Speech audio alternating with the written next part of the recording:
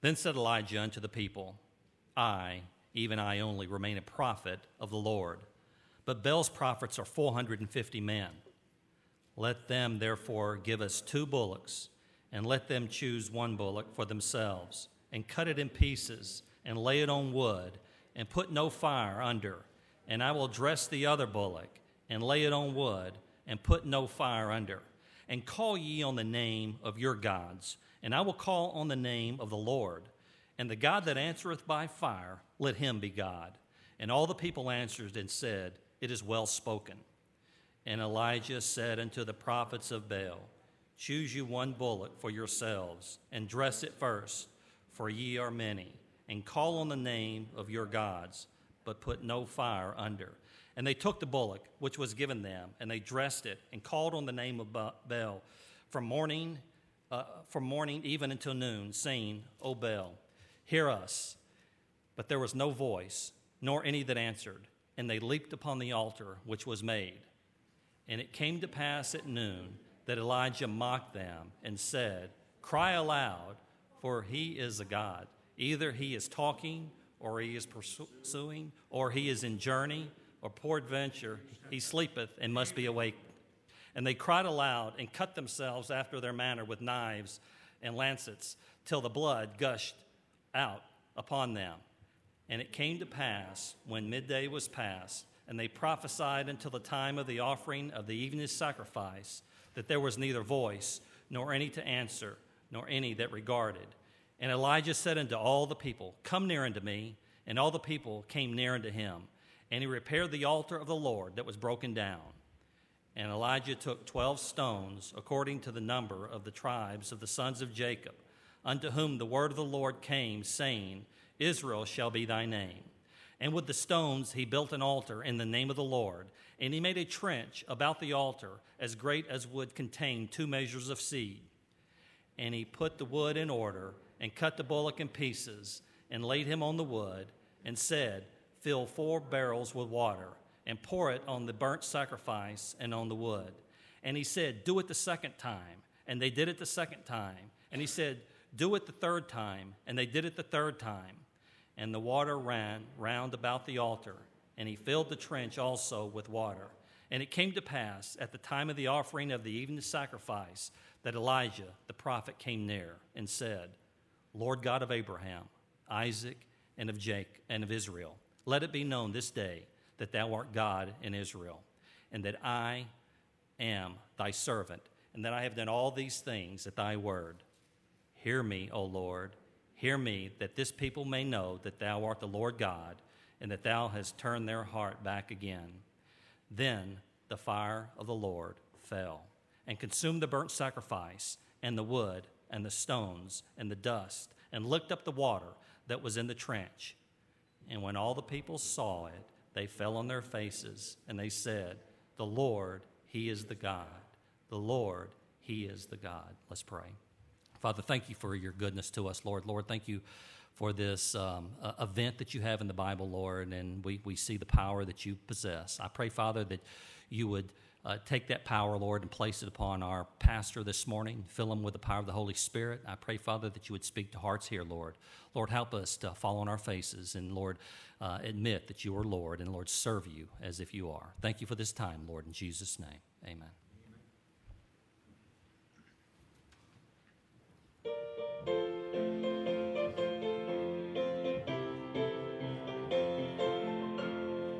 Once I wandered in sin's black night, and there was no way I could make my wrongs right. Then that old accuser to the Lord did cry, He is a sinner, and now he must die. Then I heard a voice saying, Father, I'll go, and I'll pay his sin debt in Calvary's flow. I'll bear in my body the marks of the cross to save that poor poor sinner who was sin sick and lost. And it's still the blood that saves from sin. It's still the blood that cleanses within. From the highest star in heaven to the depths of the sea, it is still the blood of Jesus that brings victory to me. There are those who rely on the works that they do, and some men still count on the times they prayed through. But when the battle's over and my last song is sung, I'll go home through the blood of my Father's precious Son. And it's still the blood that saves from sin. It's still the blood that cleanses within. From the highest star in heaven to the depths of the sea, it is still the blood of Jesus that brings victory to me. And it's still the blood that saves from sin. It's still the blood that cleanses within. From the highest star in heaven to the depths of the sea, it is still the blood of Jesus that brings victory to me. From the highest star in heaven to the depths of the sea, it is still the blood of Jesus. Oh, the precious blood of Jesus. Yes, it's still the blood of Jesus that brings victory to me.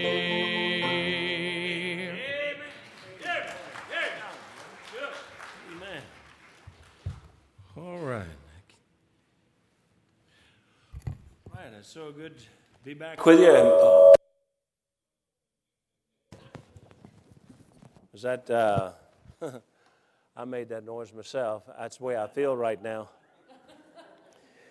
We went through 2 solid days, about 12, 14 hours a day, just nonstop loading things. And I got to the last trailer. I was loading it by myself, and I got to a point about 2/3 of the way, 3/4 of the way through it. I finally just sat down and I made a phone call and called the guy and said, "You got to come help me because I can't get back up." And so he did, and he came to help me finish off that trailer. And so I'm excited about this, about being here today. I'm excited about finally getting moved in, honestly. I'm excited about the fact that May is coming, and in May, we don't have to go anywhere.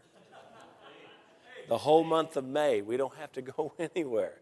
And so I plan on sleeping the month of May. But I do want to let you know, I beg you to start planning now to come for Sunday nights, the month of May. Sunday night, month of May, is going to be a series on the family, marriage, child rearing.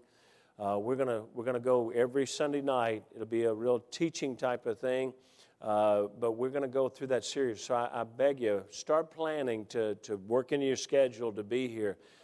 It applies to any stage. You say, "Well, my family's all grown." If you are a grandparent, I'm telling you, you have a great influence over your grandchildren.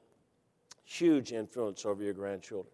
Jo Beth always says that her grandmother had a massive, just a great influence over her. And my grandparents did. Their influence was they whooped the fire out of me. So, but really, we have legacy isn't very important, but most people just want their name to be known. But truly, our legacy is in our children and our grandchildren and what the Bible calls our children's children. So please be preparing for that. Pray for us as we start preparing for that, and as I start trying to get my wife to write some sermons. All right, so that was a joke, folks. You're all like, okay, we believe that.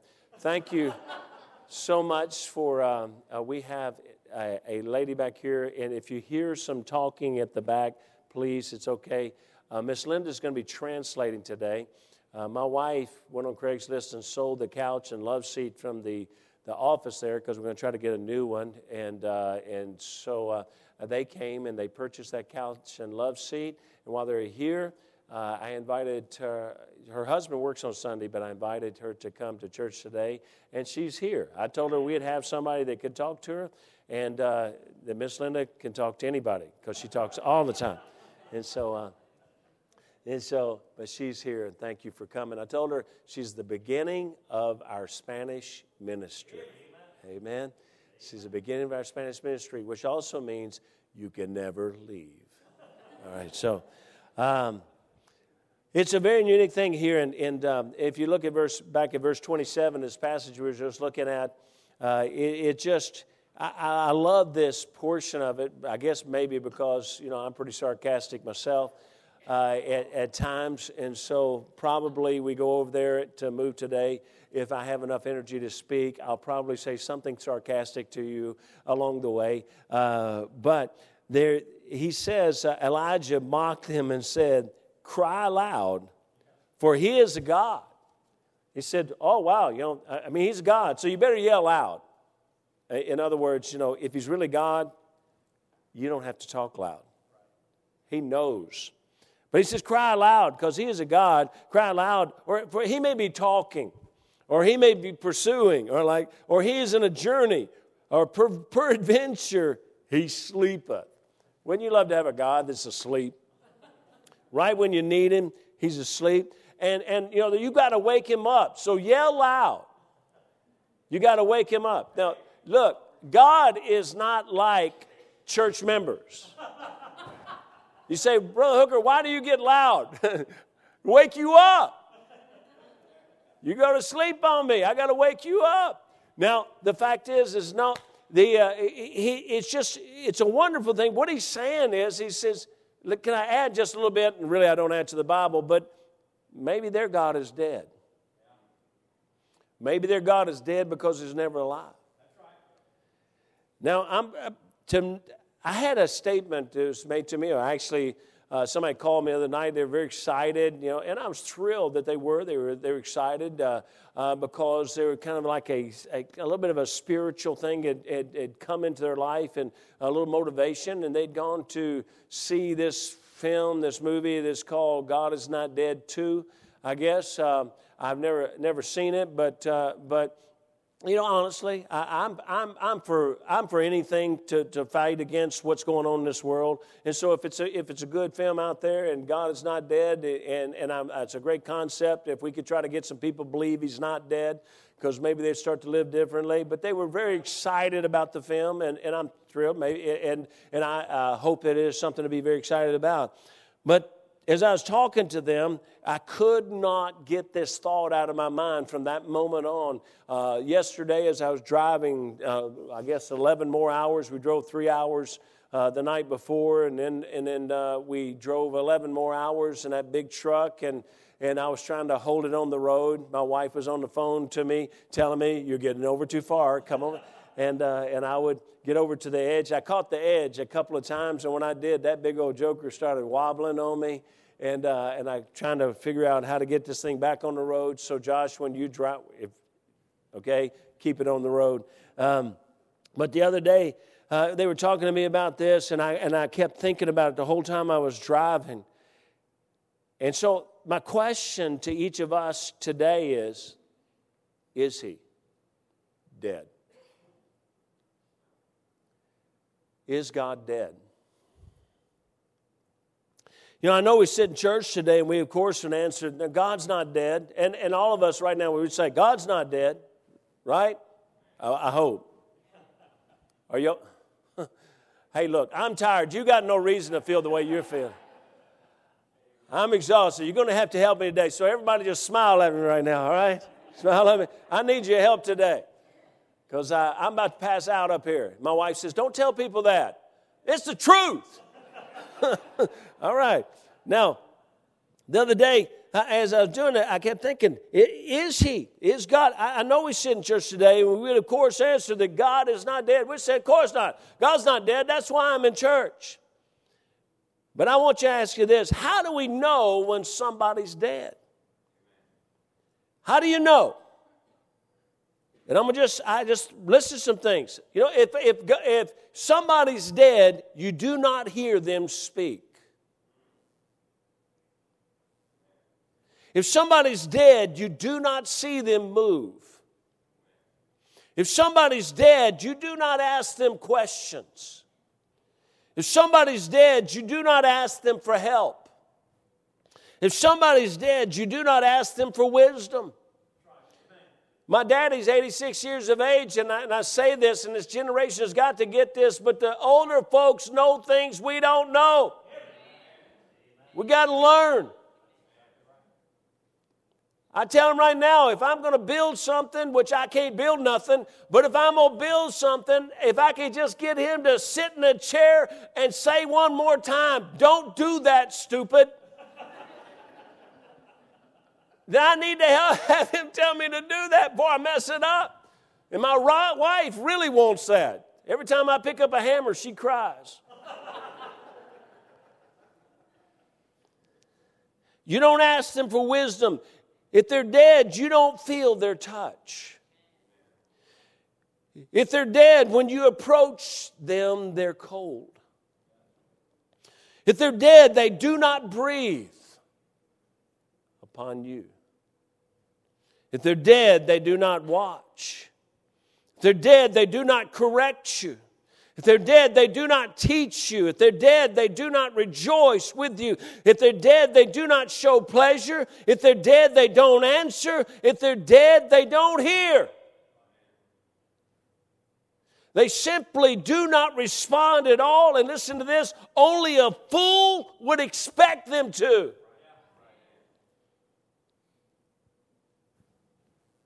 We do not speak to them, at least not believing or expecting a response. You say, well, I speak to people. I was went out and I've already told you about this, but Joe Beth and I, we were looking for a place to do the couples retreat and went out to someplace, Helena, Arkansas. Boy, you just cut that word in half, and that's what you got there. But we went down. I shouldn't have said that, should you? But we went down there, and it was a spooky place. It really was. I mean, God bless them. We didn't see people around anywhere. We're driving down the street, and it's just ghost town and empty, and then all of a sudden there's this coffee shop, and we went in, and as I started talking to the girl about the Lord, I was going to witness to her, and she started telling me that she was talking to her grandfather about something, and I think that's okay, except then she said her grandfather died like a month ago, but she still talks to him. He comes and sits in the kitchen with her.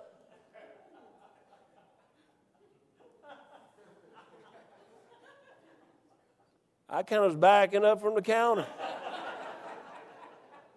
My goodness.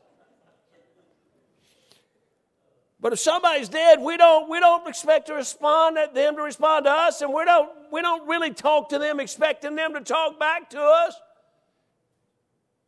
It's kind of like that man who was walking through the graveyard one night. It's dark and pitch black, and he's trying to get home, and it's raining, and he's scared to walk through that graveyard, but it's a shortcut, and it's raining hard. And in the darkness, he walked, and he fell right in an open grave.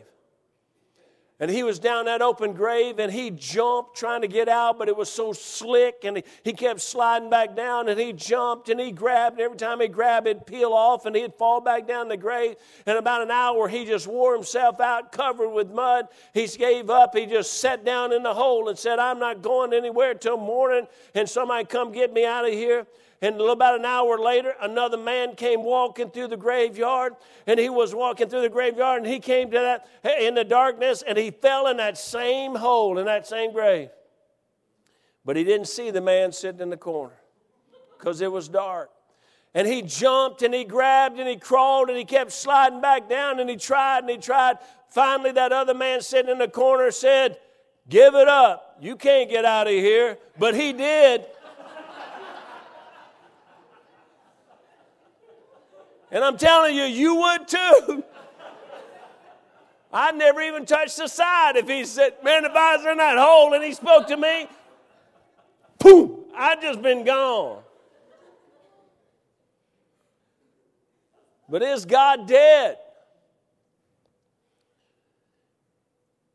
We'd be shocked out of our minds if he spoke to us. If he's not dead, then we should understand, believe. Psalm 121, verse 1 through 8, "I will lift up mine eyes unto the hills, from whence cometh my help. My help cometh from the Lord, which made heaven and earth. He will not suffer thy foot to be moved. He that keepeth thee will not slumber. Behold, he that keepeth Israel shall neither slumber nor sleep. The Lord is thy keeper. The Lord is thy shade upon thy right hand. The sun shall smite thee by day, shall not smite thee by day, nor the moon by night. The Lord shall preserve thee from all evil. He shall preserve thy soul. The Lord shall preserve thy going out and thy coming in from this time forth and forevermore." If God's alive, then he'll take care of you. Amen?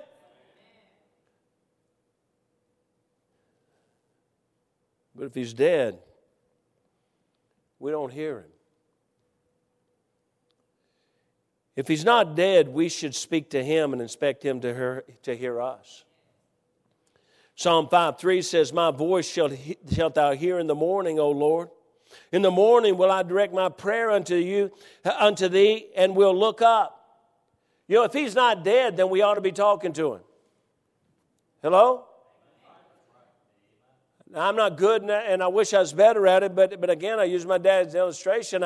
I've tried, I try to call him often, and sometimes I get busy, and sometimes there's a day or two, 3 goes by, and all of a sudden I realize, my goodness, when we were loading that truck, I got in the truck, started driving yesterday, and I realized I hadn't talked to my daddy in a couple of days because I've gone from morning to night. I hadn't shaved, I hadn't done anything. I'm filthy, and finally got cleaned up and driving that truck, and I called him. You know what? Because he's alive, and I have a chance to talk to him. But if we're not talking to him, we must be living as though he's dead. If he's not dead, we should hear him.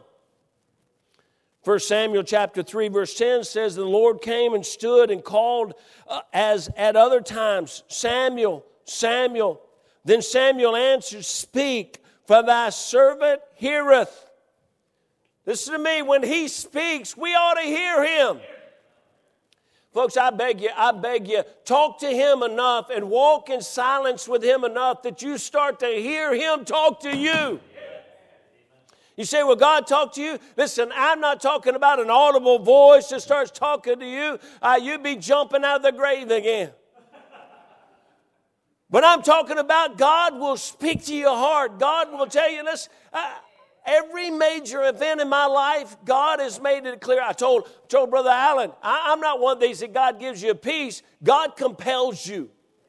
God drives you. And when you walk and you pray, God just says, this is what you must do. You may be afraid to do it. You may be scared to death to do it. You may, in all your reasons, say, I don't know how I can do it. But something inside you says you got to do it. That's the way we moved up to Indiana 30-something years ago. That's the way we came back here 30-something years later. God just moved, and I had to do it. Because God spoke to my heart. The house that we're moving into, it's far beyond anything reserved. The truth is, the garage is actually more square footage than our house was in North Carolina. But my wife prayed. Because she kept saying, we want to be close to the church. You know what? Because we want to be where people can come to our home. Everybody in here, and I'm going to do it again with JoBeth here. I'm going to invite everybody over.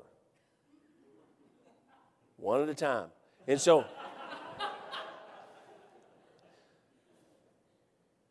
But she prayed, and she found this area, and she said, this is it, this is it, this is it. I'll be honest with you, when I drove through the area, there's nothing for sale, but anything that would have been for sale is so far past anything I can do. I think, okay, God bless you, woman, but while you're praying, you better pray down a whole lot of money. But she kept praying and praying for a certain type of house, praying for the certain and a certain location. She kept praying. You know what? You know why she's doing that? Because there's a God that's alive. And then she decided to go back through there because, you know, you have to go back in faith to step out. So she goes back through there. And as she goes back through there, guess what? They're sticking a sign in the yard of the house she wants. She gets out, and in her own words, she gets out in the driveway and dances a jig.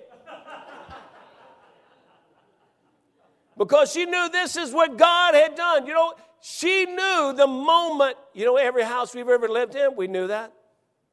The house we lived in Crown Point, we had looked for 5 years trying to get a little place with a little bit of land, just an acre of land to get away from your house on top of houses, because I grew up in the country, and I want trees, and I want to be able to breathe when I walk out, and I don't want anybody staring at me when I walk out.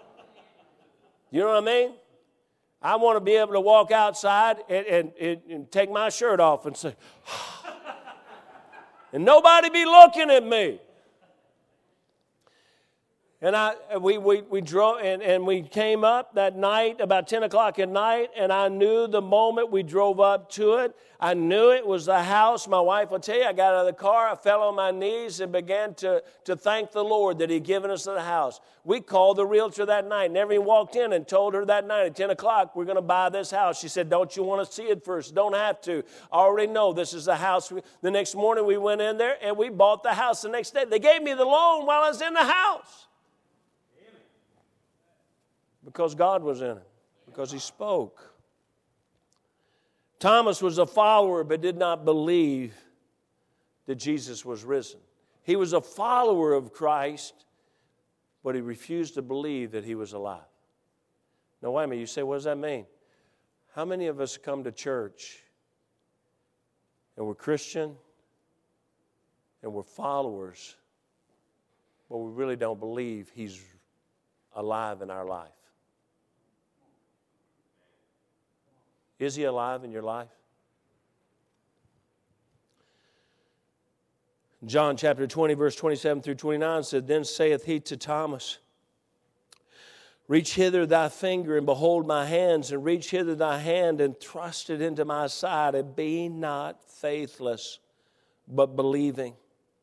And Thomas answered and said unto Him, my Lord and my God. Jesus saith unto him, Thomas, because thou hast seen me, thou hast believed. Blessed are they that have not seen and yet have believed. We are those that have not seen Jesus in the flesh, but do we really believe He's alive? What do we really believe? What you believe moves you to action. Folks, too long, and I hope, I'm thrilled that so many that even coming to hear me preach, and it's not me. I beg God to direct my heart and mind, but I'm telling you this, I believe this world, we're in a dearth of Christianity that really has Christianity, a belief system that moves them to action. It's not just saying I'm a Christian. It's not just showing up for church sometimes. It's the fact that our lives ought to be different from the world. What you believe moves you to action. What you really believe affects your actions, your life, your prayers, your holiness, your righteousness. It affects you. Your beliefs become your thoughts, a man said. Something changed. I don't know if it was me or something. Your beliefs become your thoughts become your words become your actions become your habits become your values become your destiny. That's an incredible statement if you really think about it. Your beliefs become your thoughts become your words become your actions. You see, what you believe moves you to action. Your actions become your habits. Your habits become your values, and your values become your destiny. But what an incredible statement. But listen to this. It's a great statement, but sadly it's said by a man who never believed in Christ. This was said by Gandhi. And it was Gandhi who said he would have become a Christian if it were not for Christians. Gandhi, who led a nation, just incredible, millions and millions of people, and that could have been led toward Christ, but because, listen, when he says, if it were not for Christians, what he's saying is, I met Christians who live like Christ is dead. Christians who lived as though God was dead drove Gandhi from trusting the Savior. Do we believe?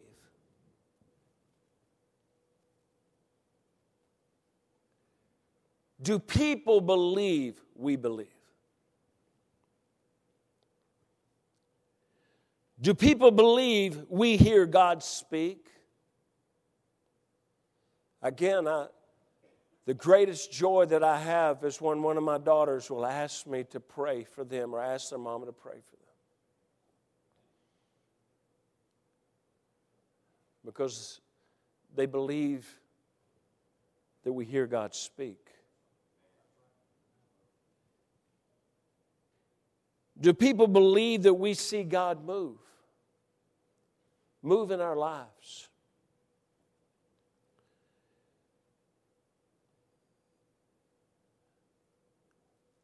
Do people believe that we ask God questions and we listen when He answers? Do people believe that we ask Him for help?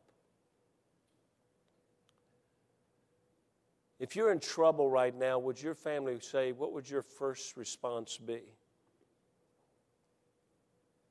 Can I warn you, can I ask you, can I beg you? It ought to be to the point that our family and those who know us would say the first thing that they'll do is go to God. Do people believe that we ask Him for wisdom? Do people believe that we feel His touch? And you can agree with this or disagree with this, but on Sunday night after we finished here and we were getting ready to drive to Wisconsin, and we got the second phone call that my daughter in tears saying that Luke had had a second heart attack. And it was much worse. And we didn't know, and it went so long, an hour or two, and there's just no word, and we knew that apparently something's not right. I walked outside, and I simply in tears said to my God, Lord, I got to know. I said, Lord, I'm not into signs and things, but Lord, you know that I have 3 different ways that God will say He loves me. And I said, Lord, right now, I just need you to let me know that Luke's going to live, that my grandchildren are going to have their daddy, that my daughter's going to have her husband, that they love each other so much, and they're serving God. As I walked outside, I said, Lord, please, I need right now just a special touch. And one of my ways that God says that He loves me to me is for me to see a shooting star. And at the very moment I said, God, I need to feel your touch. A shooting star went across the sky. You say that's just circumstance or happenstance. I don't believe there is any circumstance or happenstance with God. Just for a moment, He just showed me.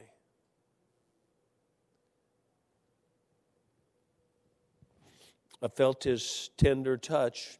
Do people believe when you approach God, it brings warmth to your heart, to your soul?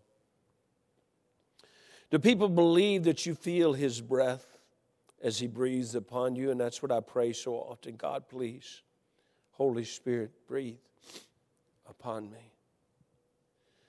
Do people believe that He sees us? Do people believe that that in your life that you believe that He watches over us? Do people believe that you believe that He corrects us, that He teaches us, that He finds pleasure in us, that He answers us, that He hears us? Do people believe in your life when they see you and live with you, do they believe that you believe that God hears and answers your prayer? Because He's alive. But I'm afraid many have trusted in God that was dead when they trusted and accepted Him. Now, He's not really dead, but I believe many believe that God is dead. I'm afraid that many have called upon someone they never expected to answer, into rituals that somehow would pacify their fears and their conscience. Folks, we got to be a people that believe God is alive. He is alive, and that He will speak to us. He will hear us. He will touch us. He will move in our lives. He is a real living God. I used to tell the sailors that they'd come down, and I would tell them, I said, you flip off that switch in the back of your head that turns off that language that you speak to all your buddies. I said, while you're around my wife and around my daughters, I want you to think of them as your mom and your sisters. And many of you, I would say to them, will say things to each other and use language that you would not use if your mom was listening. So turn that switch off. You say, what does it mean? I said, what we believe affects our actions. If I believe I'm in front of my mama, I'm not going to say those things. And if I believe I'm in front of my God and He is alive and He sees me and He cares about me and He loves me, it'll affect the way I live.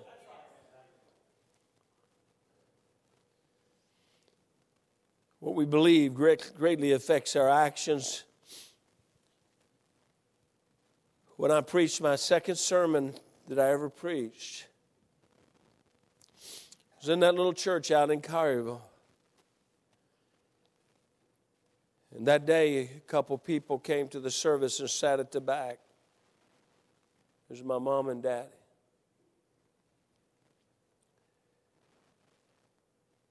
And the very first person to ever walk the aisle under my preaching was my mom. And I remember these words that she said to me as I was so stupid. I gave the invitation, and the preacher always said, bow your head and close your eyes. And so I said, bow your head and close your eyes. And I bowed my head and closed my eyes. I'm sitting there with my head bowed and eyes closed, and I started wondering, how do I know if anybody comes? So I was sitting there with my head bowed and my eyes closed, and I heard somebody crying to the side, and I looked up, and it was my mom. She stood right there, and I walked down to her, and these words are ringing in my heart the rest of my life. It's part of the driving force behind staying with God.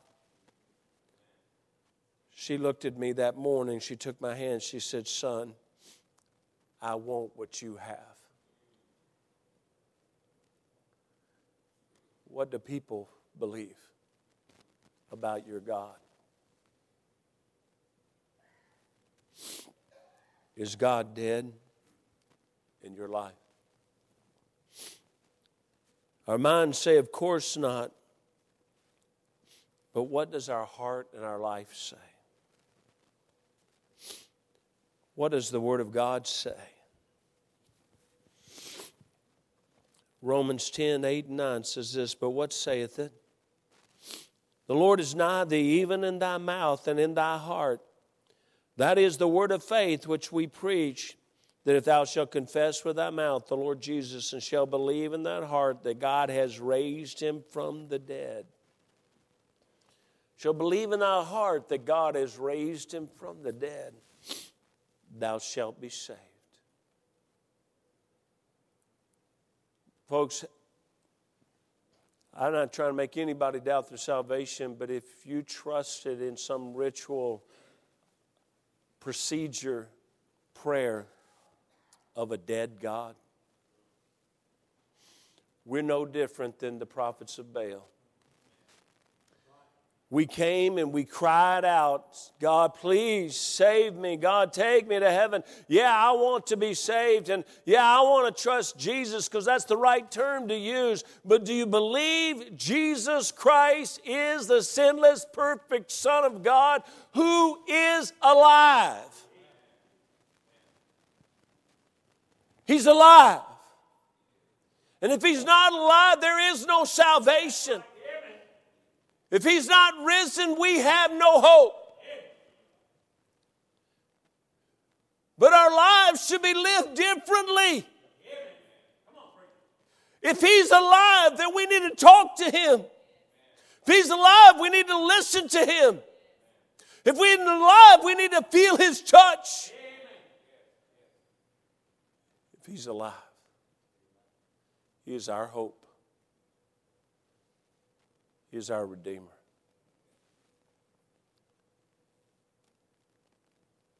My question this morning is,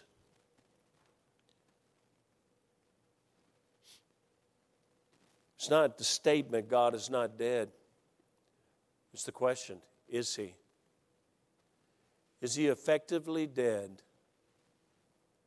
in our lives? I know you say, Brother Hooker, I'm here. This is Sunday and I'm here. Okay, is He effectively dead 6 out of 7 days?